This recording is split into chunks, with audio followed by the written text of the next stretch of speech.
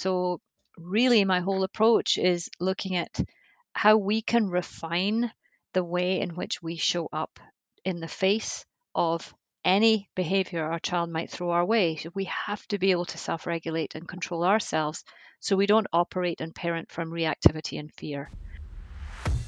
Hey there, and welcome to the Healthy Vibes podcast. Today I interview Louise Clark, and this interview is filled with so much wisdom and goodness. She is a parenting expert. She has experience in mindfulness, self-care, and so much of a journey in parenthood with her 3 now teenage children. So thank you for being here and enjoy. Let's get started. Here we go. All right, Louise, I appreciate you being here today. And thank you for being on the podcast with me today. I know that my listeners are going to get so much good information from you with your background, which I can't wait for you to tell me more about your background in parenting, the courses, the certifications you've taken. You have just such a wealth of knowledge in parenting, mindfulness, meditation. I could go on, but I just want to thank you for being here and let you start by telling me a little bit about your background. Oh, Kelly, well, thank you very much for having me on your show. It's always a pleasure. And I love talking with anyone about parenting. And, people often ask me, how did I get into it? And I kind of stumbled into it when my eldest was 4, which is 15 years ago, and became part of a parenting group myself, which is still going on. So, a short way into that, the counselor that was coaching us recommended I did this. So, to cut a long story short, I took the various certifications and qualifications and things I needed to do to set myself up as a parent coach and mindfulness coach. And so now that is what I do. I work with parents one on one. I have my podcast, Parenting in the Thick of It, where there's 427 episodes now on everything Wow. parenting and everything in between. And I have a blog with a lot of blog posts on it. And I also have written a book called Parenting the Modern Teen, because I do have, I love parenting all kids and everything about parenting, but teens really float my boat. I love the teenage years, and so I decided to write a book, an ebook on that, which I've sold thousands and thousands of those, and have many courses. So I really have found my purpose, found my passion, and I'm so fortunate because all of it plays to me in my role as a mum with my 3 teenagers who are 15, 17, and 19. My work holds me accountable. Every time I give to parents and support them, in a funny way, it's giving and supporting myself and keeping me in the game, because just because I do what I do doesn't get me off anything scot free, because I'm a mom, just like everyone listening. And my kids are kids, just like other kids. So they'll do things that'll trigger me. I'll do things that'll trigger them. And so, really, my whole approach is looking at how we can refine the way in which we show up in the face of any behavior our child might throw our way. So we have to be able to self regulate and control ourselves so we don't operate and parent from reactivity and fear. Because when we do that, we render ourselves completely redundant. We lose our shit all the time, and it doesn't serve to keep us connected with our kids. And when we lose the connection, we lose the capacity to lead, guide, and influence them in their lives. And we will actually prevent them from developing the life skills and core competencies that we want them to have. And so the whole thing really does come back to us and how we control ourselves. And we need to shine that spotlight of attention on us rather than looking always at the kid. What have you done wrong? What should you have done? You ought to have done that. Why didn't you do that?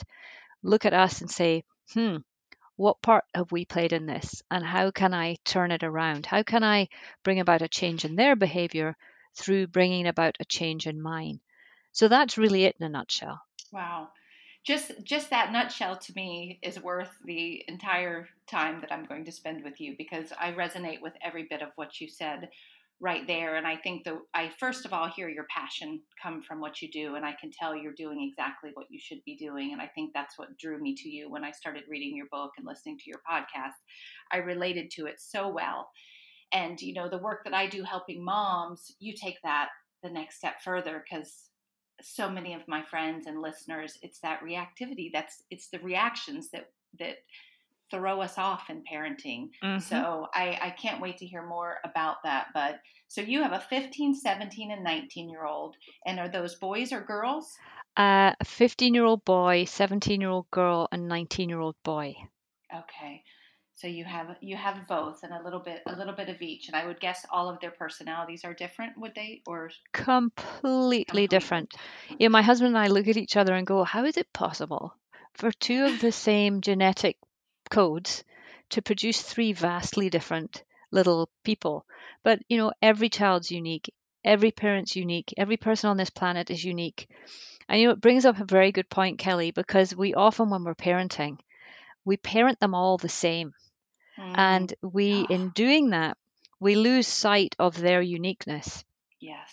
And, you know, if you just let's take homework, for example, because I know it's something that people are struggling with right now. We're recording this during COVID, and people Right. struggle with it, COVID or no COVID.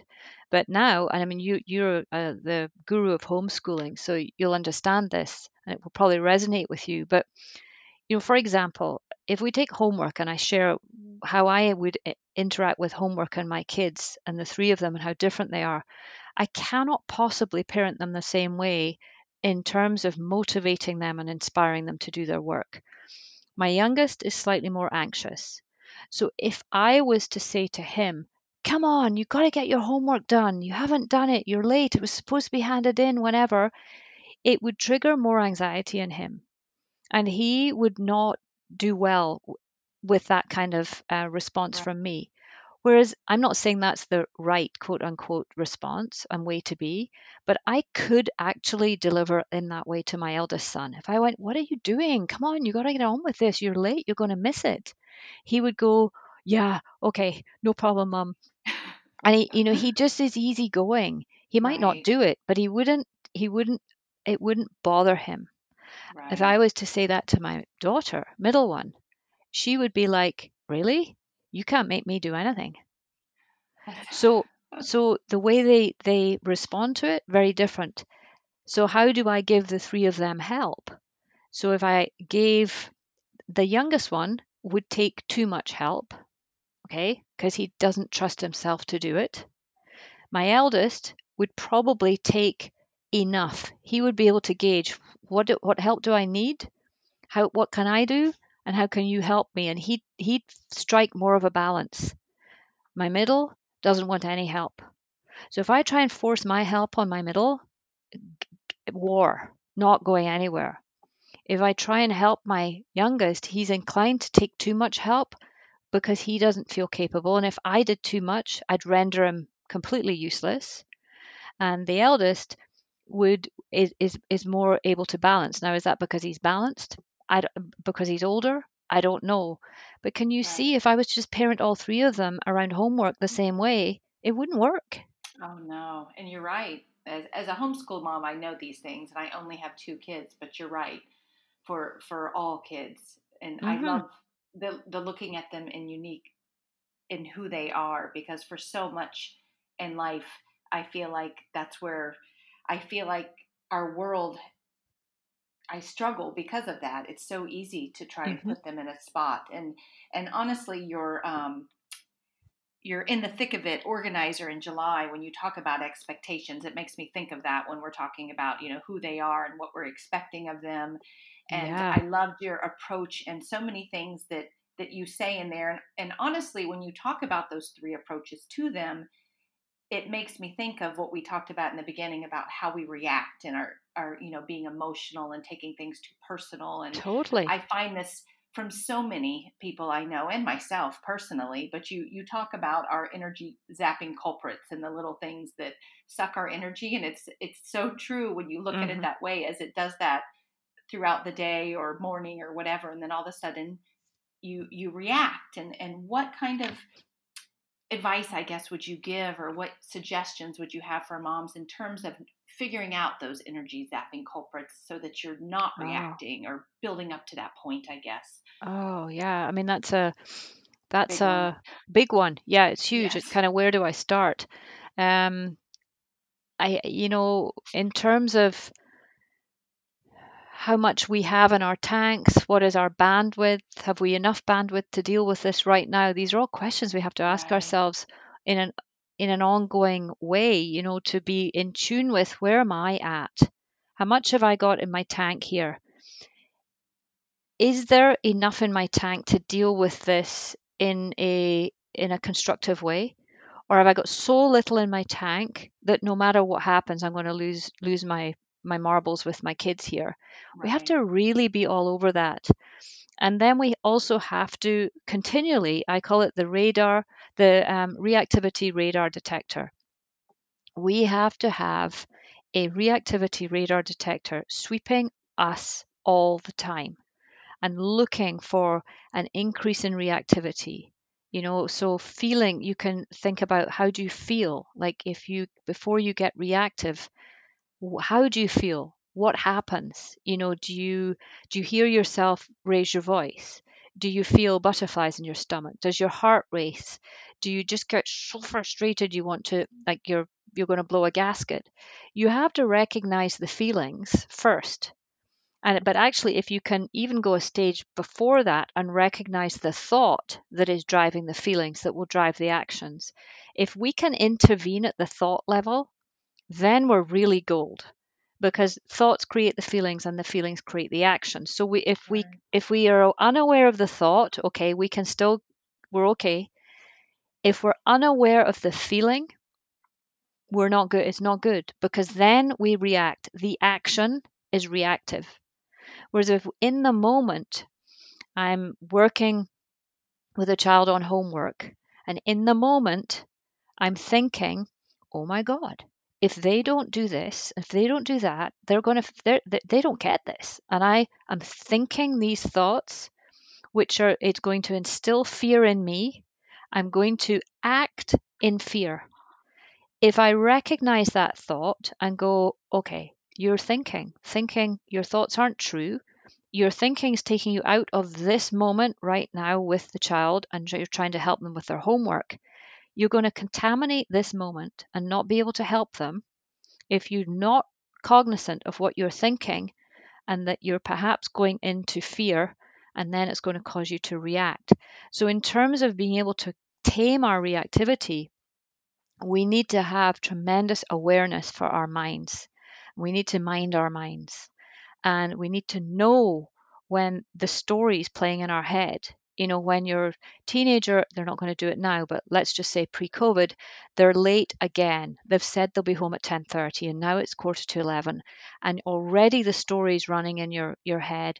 Oh my goodness, he never comes home on time. He never listens to us. He's just so disrespectful. That's it. He's grounded. You've got the story running, and then he comes in the door and he's going, sorry, mom, sorry, I'm really late. You don't even hear him, because you're already in your story, you're reactive, and you're in your fight, flight, or freeze. You're in your limbic brain where you can't think straight, because you actually now you're just going to fight, and you dump it on him, and you don't even know what happened. You don't even Mm. know his side of the story. And yes, he may have done it 20 times, but this next time might have been totally unavoidable for him, but you haven't heard him because you've been reactive. So we have to watch that story that's playing in our heads. I think that's the first place. And if you can't watch that, you have to really be attuned to how you're feeling. So when you're sitting there and it's 20 to 11, quarter to 11, and he's still not home, and 10 to 11, and you're feeling yourself get more and more pissed off, you know at that point, if he comes in the door, he's down before he's even opened the door, Mm-hmm. because you're moving into reactivity. So to halt it, you have to backtrack and become really good at feeling your feelings and knowing where you are, and trying to actually even get the precursor to that, which is the thought that drives the feeling. That is so, that I can relate to that, and not, I mean, no, he's not coming home in a car yet, but I could go through so many other different stories and relate Hmm. to exactly what you said. And there's so many different ways I could go from this with you. But I do know, and you said awareness, right? When I was thinking about it, because I know in so much of your information, I've crossed that part of you talking about our awareness as well, which it's in your book. Listened in one of your podcasts, just being aware, which is so big, but it goes to, and I want to go to another one where you talked about the pausing. And I Mm-hmm. think, again, there's so many ways we can, and it's such, and that's why your coaching is so valuable and all that you do is so valuable, your courses. But the pausing um, and being more patient rather than pushing, I guess, is what I'm thinking about. Because Mm-hmm. both of those, being aware um, and finding how we don't create that story. Um, and I'm not sure where to go with this. Where would you say next to talk about becoming more aware or mindful? Yeah, How we we can we practice can that?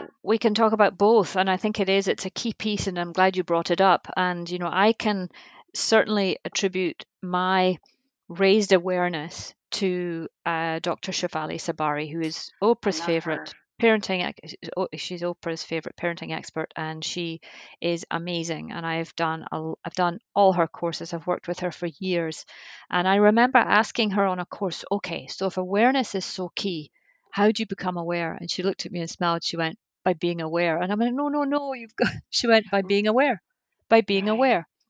You can only be aware by being aware. And she also goes on to say, she says, ignorance is bliss and awareness is a bitch. Because once you're aware, you can't be unaware. And Mm-hmm. when you're aware, you wake up to a whole load of things that are like, oh my goodness, I didn't realize because we were asleep, we were unconscious, we were Yes. unaware. So once you actually develop some awareness through being aware, and there is a way to strengthen your awareness, but once you develop it, there's no going back. But trust me, once you have it, the path forward is infinitely better, more connected, more meaningful, more mindful, and you get more energy. You were talking about energy earlier, and how do you not lose energy? This is how you don't lose energy. Because when you're unaware of all that's going on and your part to play in it, you don't realize how zapping that is of energy. It's like giving a bleeding patient a blood transfusion, it goes in and straight out. And when we are unaware, it doesn't matter what we do. We can go for the manicure, go for the pedicure, go for our walk, connect with nature, do our yoga, do your journal. It'll come in, but if you're not aware of where your drains are, it's all going to go out. So if you're not good with your boundaries, not good with the limits, if every time your kid pushes back, you lose your ship with them, you're going to drain yourself of energy. So the awareness piece is huge. And we strengthen our awareness through becoming more aware. And how do we become more aware? That's where meditation comes in.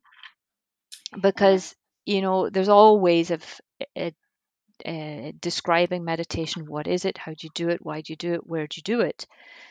And people are like, well, they're actually, people don't know what it is and why you do it. And in the simplest terms, meditation is like taking your awareness to the gym for a strength workout. Because in a meditative practice, and it doesn't matter whether you're on a TM meditation, on your breath, in a walk, eating, in that practice, you are able to be fully in the moment.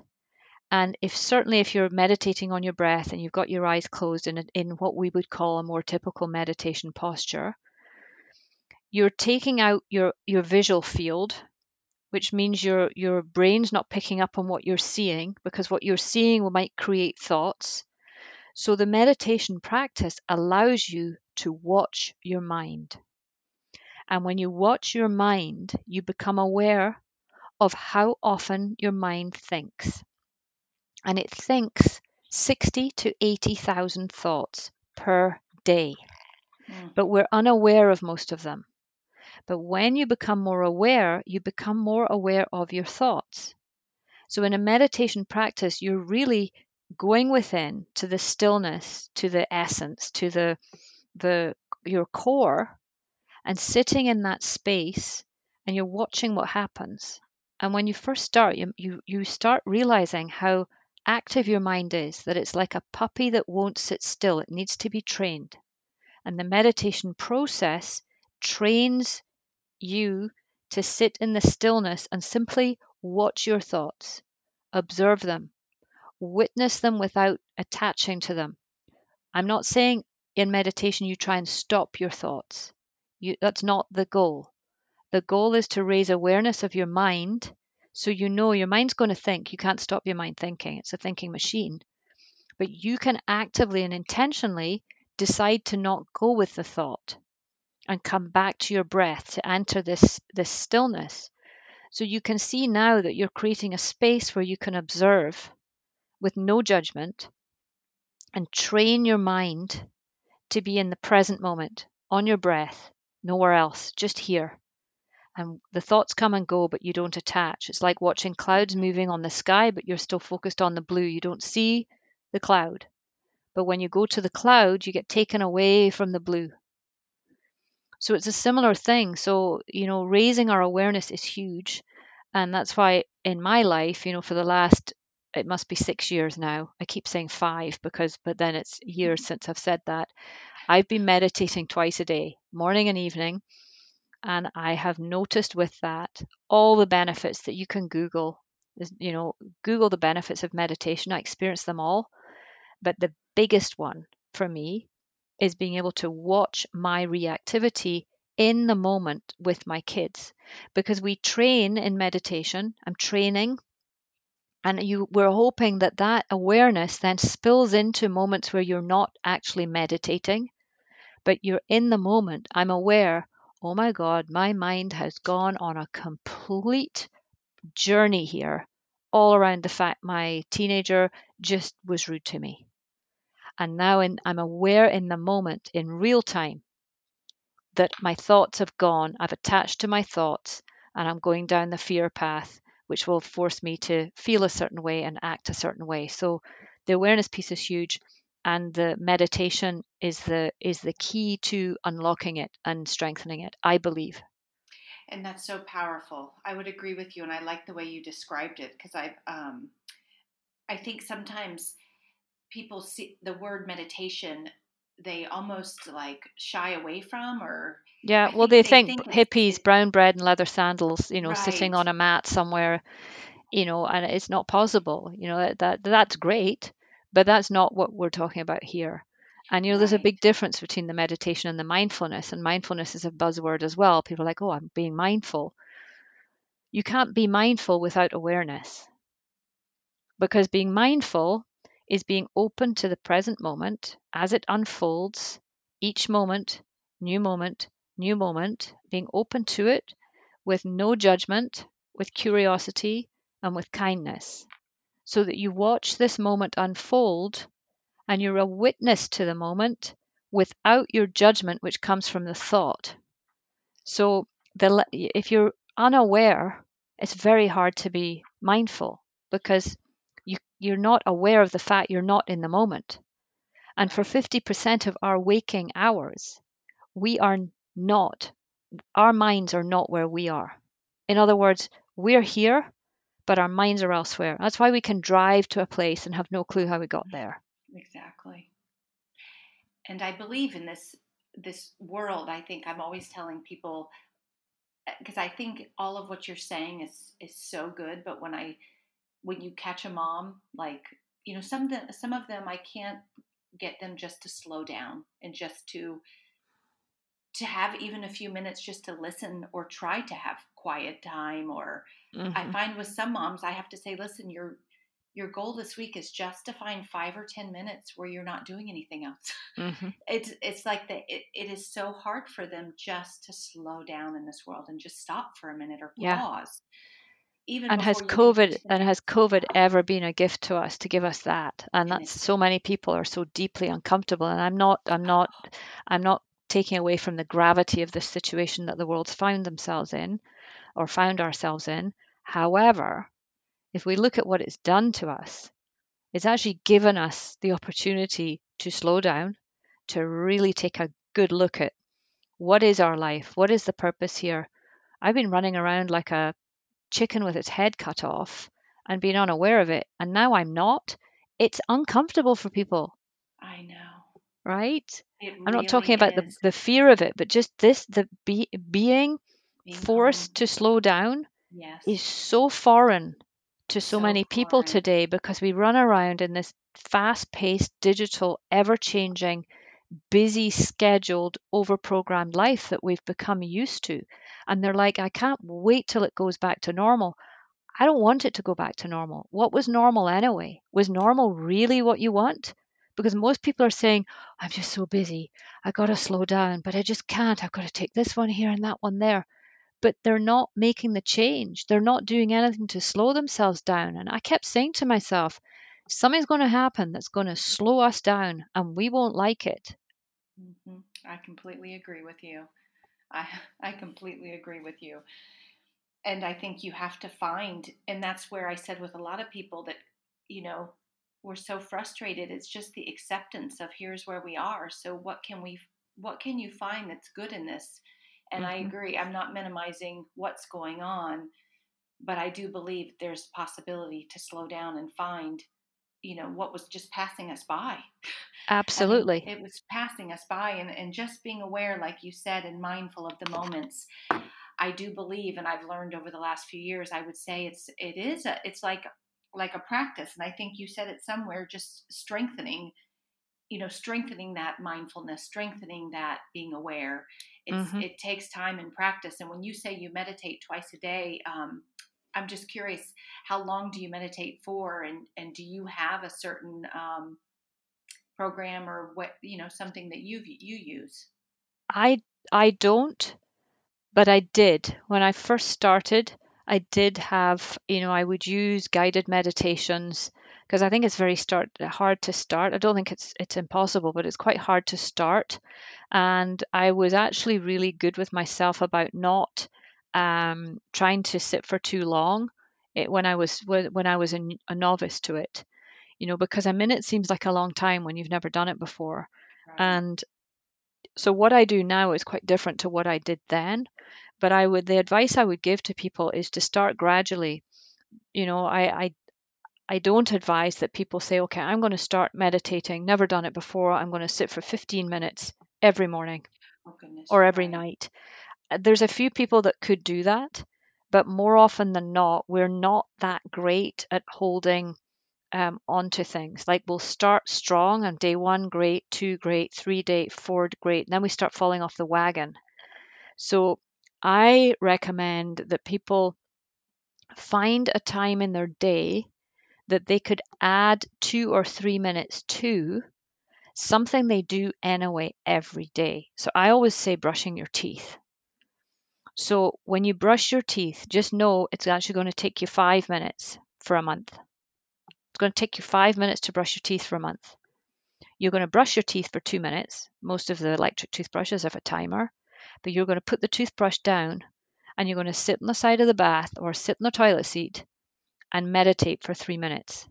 And you can have your phone, you can find a little timer or a bell or something, and you could do the guided one for 3 minutes. But that's how I would start. So you're attaching it to something you do religiously anyway. Then you're going to give yourself half a chance of actually continuing this. And then when you start developing that practice, it takes 21 days to for something to become habit. Even then, it's very easy to fall off the wagon. Hmm. Is to just add on to it. Find the meditations you enjoy. Find the ones where you can sit still for longer periods of time. You'll find something that you flow with naturally, and then it will become you let it become your own practice. So I now you said how long do I meditate for? I I don't fight it. Sometimes I'll meditate and I'm done in 5 minutes because my mind was too active. I couldn't slow it down, and I'm absolutely fine with it. I don't beat myself up and go, "Well, I'm hopeless. I'm never doing this again because I couldn't quieten my mind." I just go, "No, you know what? My mind's so active right now. It's winning. So I'm not going to go too long today." Other times I come out my practice and it's 30 minutes, 40 minutes. But I would say regularly it's 15 to 20.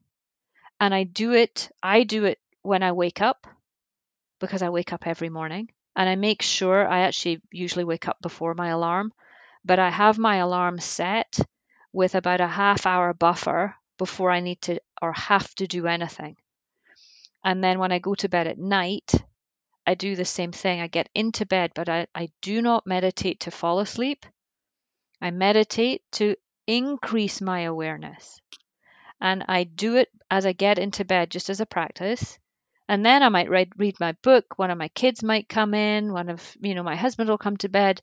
But that's my routine. But it's not meditate light out or lights out meditate. It's into bed, sit there and do my practice. And sometimes, pre-COVID, I'd be out in the car waiting to pick the kids up from something.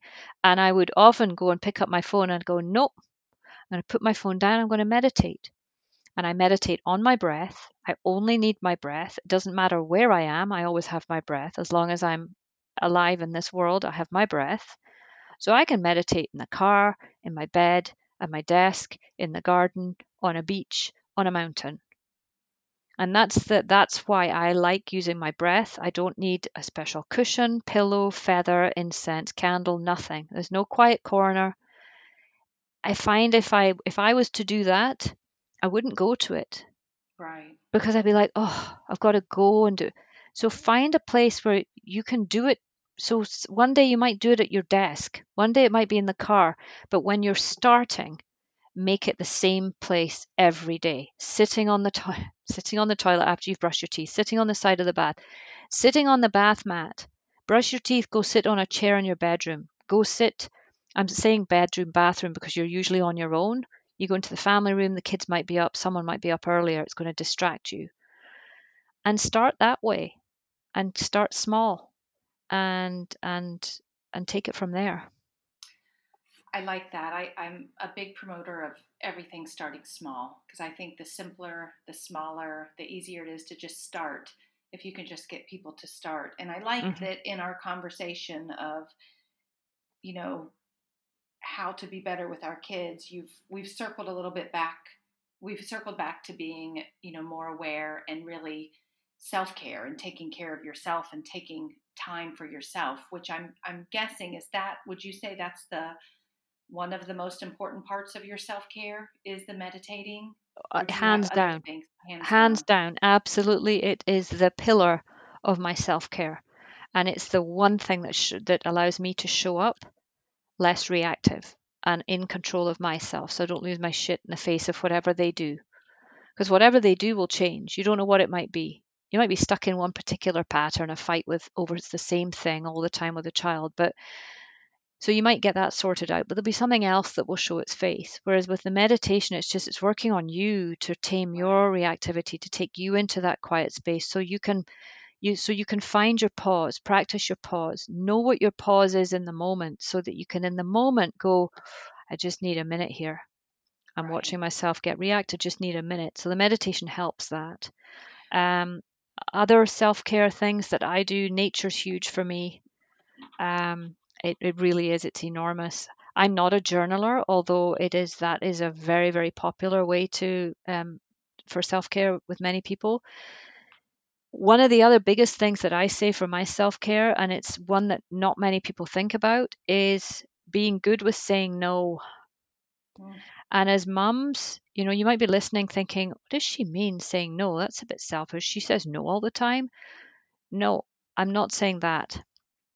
I'm saying there are certain things as mums we continue to say yes to when we know we should be saying no to. And if you want to zap yourself of energy, it's that. When you're going, no, no, no, yes, okay, just this one time, energy, whoosh, gone, because you've let go of your boundary. You've not protected what you value. You started out by saying no, but you've relinquished and said yes. It's not a good place to find ourselves as mums. We find ourselves feeling walked over, disrespected, not heard, doormat. So being kind with your no to yourself and being kind with your no to others. When someone says to you, "Oh, do you mind baking a cake for the cake sale this week?" And you're like, "Yes, sure." And then you're thinking, "Why did I say yes? I've got a birthday, I've got my mum's birthday, I'm baking that cake. I've got something else where I'm doing this." And all you're going to do is run yourself into the ground for the sake of saying, "I'm really sorry, I can't bake a cake for your cake sale." Right. Because there'll be other times when you can. But if we keep saying yes to things, that are really not a top priority for us. Now, the bake sale might be. I'm not knocking the bake sale, but I I'm hear just you. you know what I'm saying here. I We do. do. We say yes to things that we should be Oh, we saying no do. to, and we say no to things we should be saying yes to. You know, we pick the wrong battles at home. Sometimes we say no and think, oh God, why did I say that? Would have been far easier to just say yes, sure, go do it and deal with it. So Absolutely. that's a big part of self-care for me. Boundaries are huge in your self-care practice. And I couldn't agree with you more. And I would say exactly what you just explained. I think it's extremely uncomfortable for mothers to start the process of saying no to things. But I Hmm. always tell people start with something small, start with one thing. And I think just like the awareness we talked about or anything else, it's a practice. You start strengthening your ability to say no, Hmm. and I think it gets easier and you get better at it, and then you For sure. realize what you're opening up, because you have to take care of those things, so that and Absolutely. that helps as well with your reactivity. Yeah. And the I other love. big one, sorry, I just thought of, I No, mean, just thought of absolutely. one. It's not that I just thought about it, but is not taking your children's behavior personally. Mm, That is huge for self-care because when yes. we take our children's behavior personally, we absolutely render ourselves incapable of responding. When we take it personally, we have to react because we then have to defend. And that drains us of our energy. And not taking their behavior personally, and with mums with toddlers might be going, well, why am I would don't take it personally. Trust me, you just need to have a teenager in the house and you learn pretty quickly. If you take what they say and do personally, you are Yes. you are on your back. You're on your back. You're down. You're shot. Hmm. So you have to not take it personally so that you can stay in your wise brain, in your higher order brain, and you're using your prefrontal cortex and not take yourself into that limbic fight, flight, or freeze. Because when we're there, it's very, very draining of our energy. It takes a lot of energy to fight people, to flee, to freeze. It drains us of energy. Whereas when we actually can stay in our higher order thinking brain and think about it, it's not half as exhausting. And it does not mean your kids are getting away with it if you don't enter the argument, if you don't take it personally. In fact, I actually go as far as saying if we take it personally and we dial into the drama, your kids are getting away with it because they've started the argument and they're getting away with continuing the argument. Whereas most people think that the kids are getting away with it if you don't argue. But it takes two to argue, and they're wanting to argue. They're throwing you the carrot. They're dangling that rope. They're put on their gloves and they're ready to. They need someone to vent, and so they say something, and we think, oh, if we don't deal with it and react, they're going to get away with it. But what we end up doing is we react and enter the argument, and they totally get away with it because when we're in the argument, we can't do anything other than react. And this is so common, even when we strengthen our awareness and our mindfulness and all of the things we talked about. I still think, like you said, with teenagers especially, because you never know what comes out. and You have no idea. and every time, and I do know personally, when I'm taking better care of myself, when I'm rested, all of these things, I don't take things as personal. Yep. But I'm sure there's moms listening that are still thinking, well, that's easy to say. Like, what, Yeah. is there any just, and I was just actually listening to one of your podcasts about this. Besides the self care and the taking care of ourselves and all of those things, is there any just practical tip in that moment to not, let that, just light us up and take it personal? Is there anything, I don't know, that you go to? Again, it's awareness, Kelly. It's the awareness. You have to be aware that you're actually beginning to take it personally. So is take a pause. You know, every time your teenager says something or does something, I'm giving teenagers a bad rap here, but your toddler or something, No, yes. someone said something to you and you're feeling like put out. Just notice that feeling. I'm feeling put out now. My typical pattern is to react to it. How about I take a pause and not react to it and see what happens? Stay curious, be open, witness it rather than join it. Observe it, watch what happens. Because trust me, not a lot can happen if it takes two people to argue. So if someone's argumentative, there's nothing more annoying when you're feeling like an argument and there's no one to argue with. Right. So your teenager's wanting the argument or your toddler's wanting to push you and control you. You enter it, you and you it goes nowhere. But if you don't enter it, they're not controlling anybody because they're not controlling you. If you don't argue, you're not entering the argument. So it is the awareness, but maybe a mantra you can say in your head that entering the drama will fuel the drama. If you don't Absolutely. want drama and you don't want the argument, you don't want the control fight with them, don't enter it. Don't enter it. Don't enter it and And see what and happens.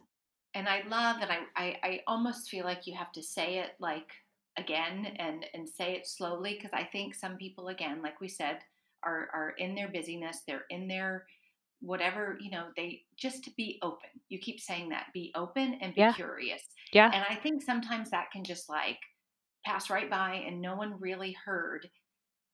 But being open to something, to trying something else, yeah, and being curious to see what happens, because I think we're stuck in like a hamster wheel. Some of my people I talk to, and I'm just like, pause and be open to the fact that if you don't react, it could, and it probably will turn out differently. yeah.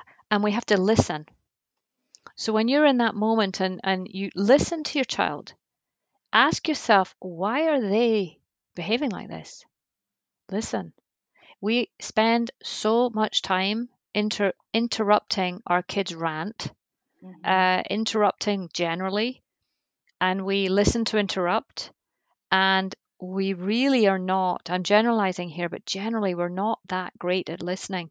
And I think if we No. actually start to listen to our kids, we listen to them and hear them ranting, hear them being rude and disrespectful, and be thinking, here's the openness, I wonder what's going on for them. I've really not provoked this, but yet they seem they seem rattled, they seem flustered. My toddler seems out of sorts. Yeah, he's done it every day, but what's going on? Why? Why does he feel the need to always say, I want the orange sippy cup when you give them the blue? To say, no, I don't want ketchup after you've put it on the hot dog. Why is this? And listen rather than react.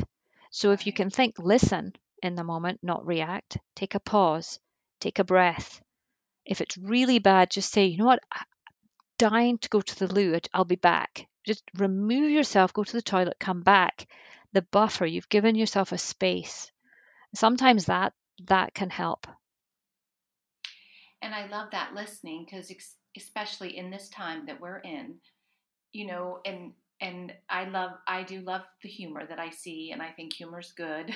But I do think sometimes, like, we haven't really thought what the kids are feeling. Everyone else has been, Hmm. life has been, and it is. I know it's hard when you come home and you're working from home and all this is going on, but deep down, these kids, even if they're not saying it, are feeling anxious as well. And you saying, listen, it's such a good thing to just stop and say, hey, how are you feeling today? Is there something else? Because I think they feel things and they don't even know how to express them For sure. And without I us think, giving them that chance. yeah, and I think there's many parents listening who might be thinking, well, this is all well and good. I've got to listen. My teenager's being rude. I've got to not be reactive when they come home late. Sorry, this sounds very like they're just going to get away with it to me. There are times where you entering the argument is you not entering it is all that's needed. And you just don't take it personally, move on. They don't mean what they say. They've just summings up, they've had a rant. There are definitely times where you have to circle back. So take the teenage boy coming home late at night. The last place you ever want to try and come up with a consequence or to help them learn from their mistake is in the heat of the moment, especially at night when it's late. So say, you know what, you're home, that's great. You're safe. Let's talk about it in the morning. So give yourself time to sleep on it. And that, because it's late, it seems obvious. Yeah, I totally get that. But that's actually what we need to do every time, is give yourself a chance to sleep on it. Now, I'm not saying you go to bed and have to wait always to the next day, but give yourself a minute to sleep on it during the day. Take, maybe half an hour later, maybe an hour later. If something really has come out of their rant and you need to say, listen, you know I've calmed down, you've calmed down, you circle back, say, what's going on? This is unacceptable. It's not acceptable to speak to me like this. So you're opening the dialogue outside of the drama, that everyone's calmed down. So you circle back and then work out what's going on, and then you can deal with it when they're less triggered. If you haven't got triggered and you've stayed in a responsive way, you can support them through theirs. But if anybody's triggered, whatever you say will fall on deaf ears. If you're triggered, you can't say anything that's going to make any sense. It'll be illogical, and it will coming from fight, flight, or fear. So circle back. I'm not saying just let it all go and forget about it and pretend it didn't happen. Intentionally circle back on certain things to make sure your child learns the lesson. There may have to be consequences. I can't, whatever's happened, there might well have to be consequences, not punishments, but consequences, so they can learn from their mistakes. And then, in order for that to see through, we have to be consistent. So every time there's X, Y happens. I like that, consequences, not punishment. I do like that, because I feel like that's how you learn, when you feel that there's a consequence to what you did, not that I am punishing you for what you Hmm. did. Hmm. So Yeah, I and for like the consequence to be a consequence and not punish, is it a useful thing to think about? Is because, I mean, this actually is another podcast in itself, but right, just very quickly, um, the consequence needs to be, think about all the letters, the letter R. The consequence needs to be related and relevant to whatever happened. In other words, you came home late, you came home half an hour late. Next time you go out, you have to come home half an hour early. So that is related, relevant. It's totally reasonable. A consequence does not have to be so severe at all. It just needs to be reasonable and logical to them. Relevant, related, reasonable, reliable. It's easy to do.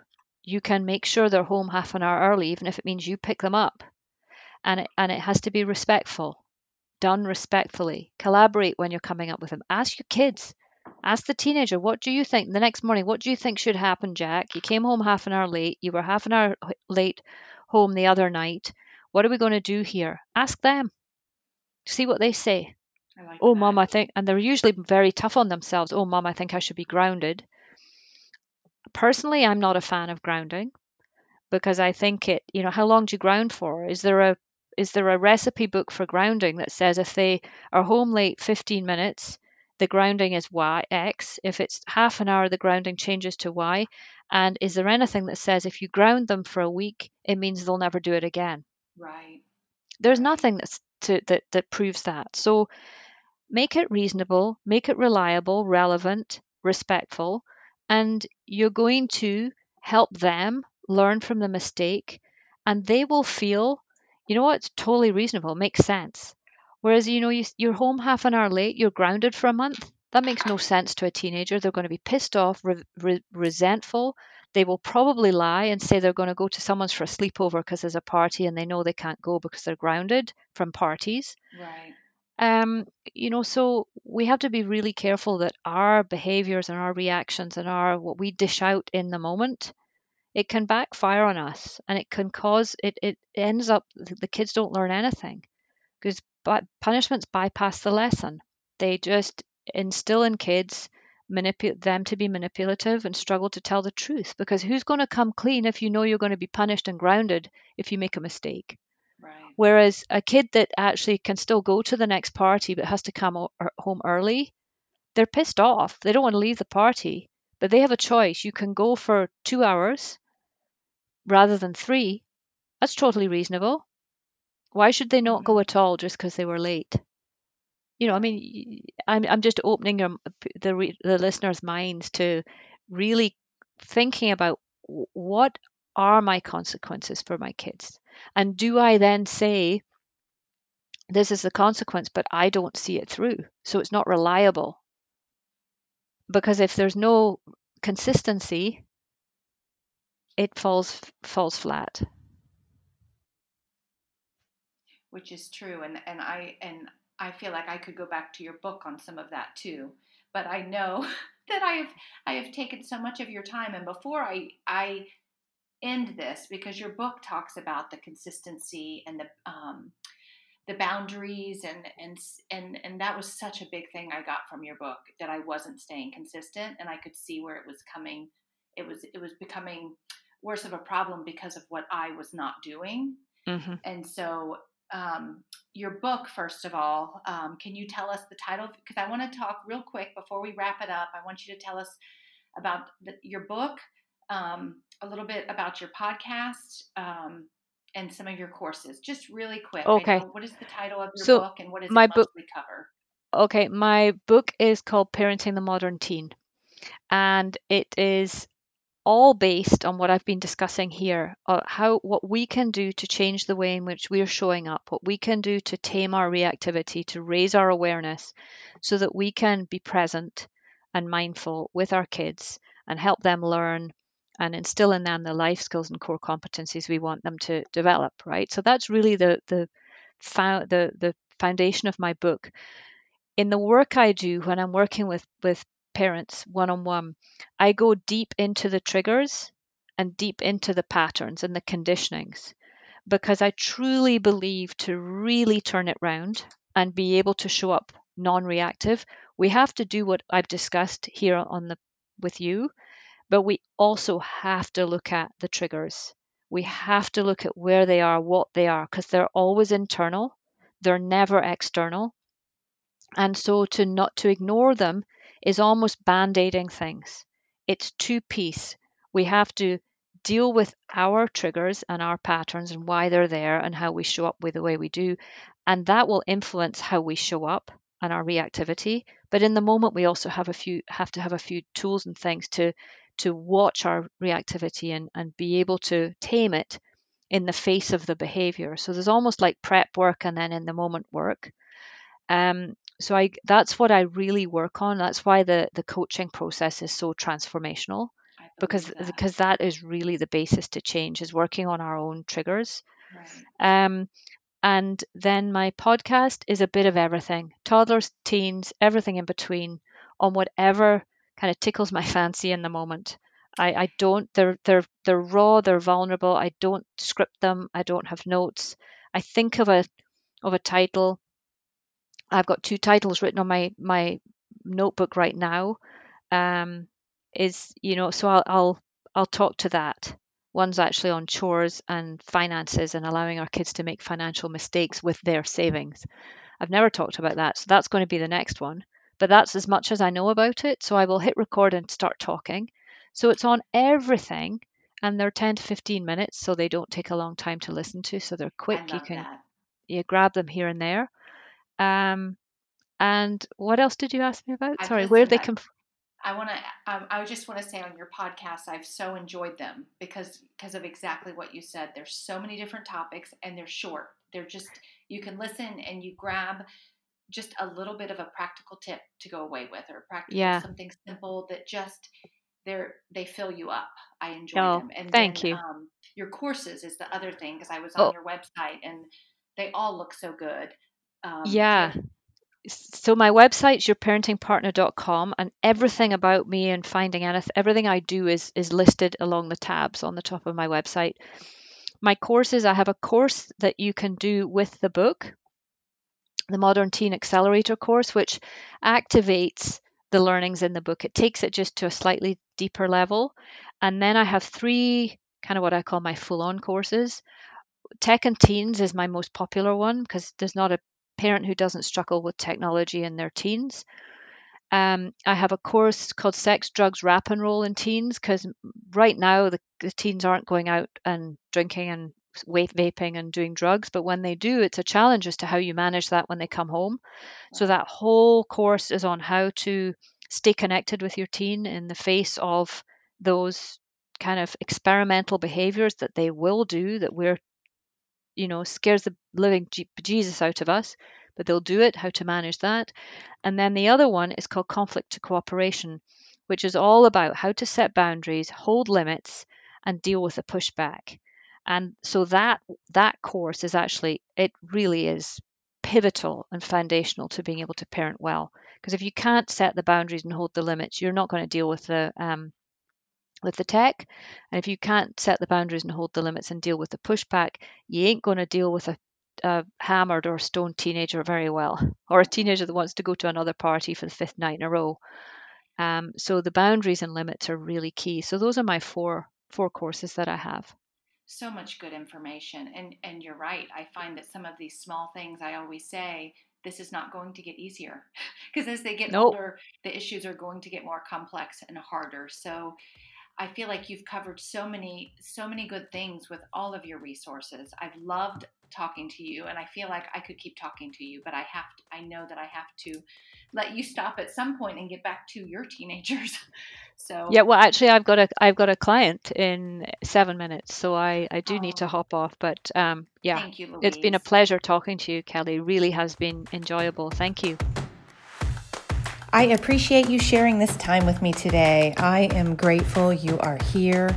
And if you have anyone that you feel could also benefit from this encouragement, please share it with them today. You can also add a quick review on iTunes, which would mean the world to me and help me just to make this better for each and every one of you out there. I will be here each week, so please be sure to subscribe to the podcast or join me at kellyrenato.com to get the latest episode and more tools to help you on your journey to feel your best and enjoy every single day exactly where you are. I would love to have you join my journey, and let's all add good, healthy vibes anywhere we can, every single day. Enjoy your week and embrace the season you're in, and I look forward to next week. Take care. Bye-bye.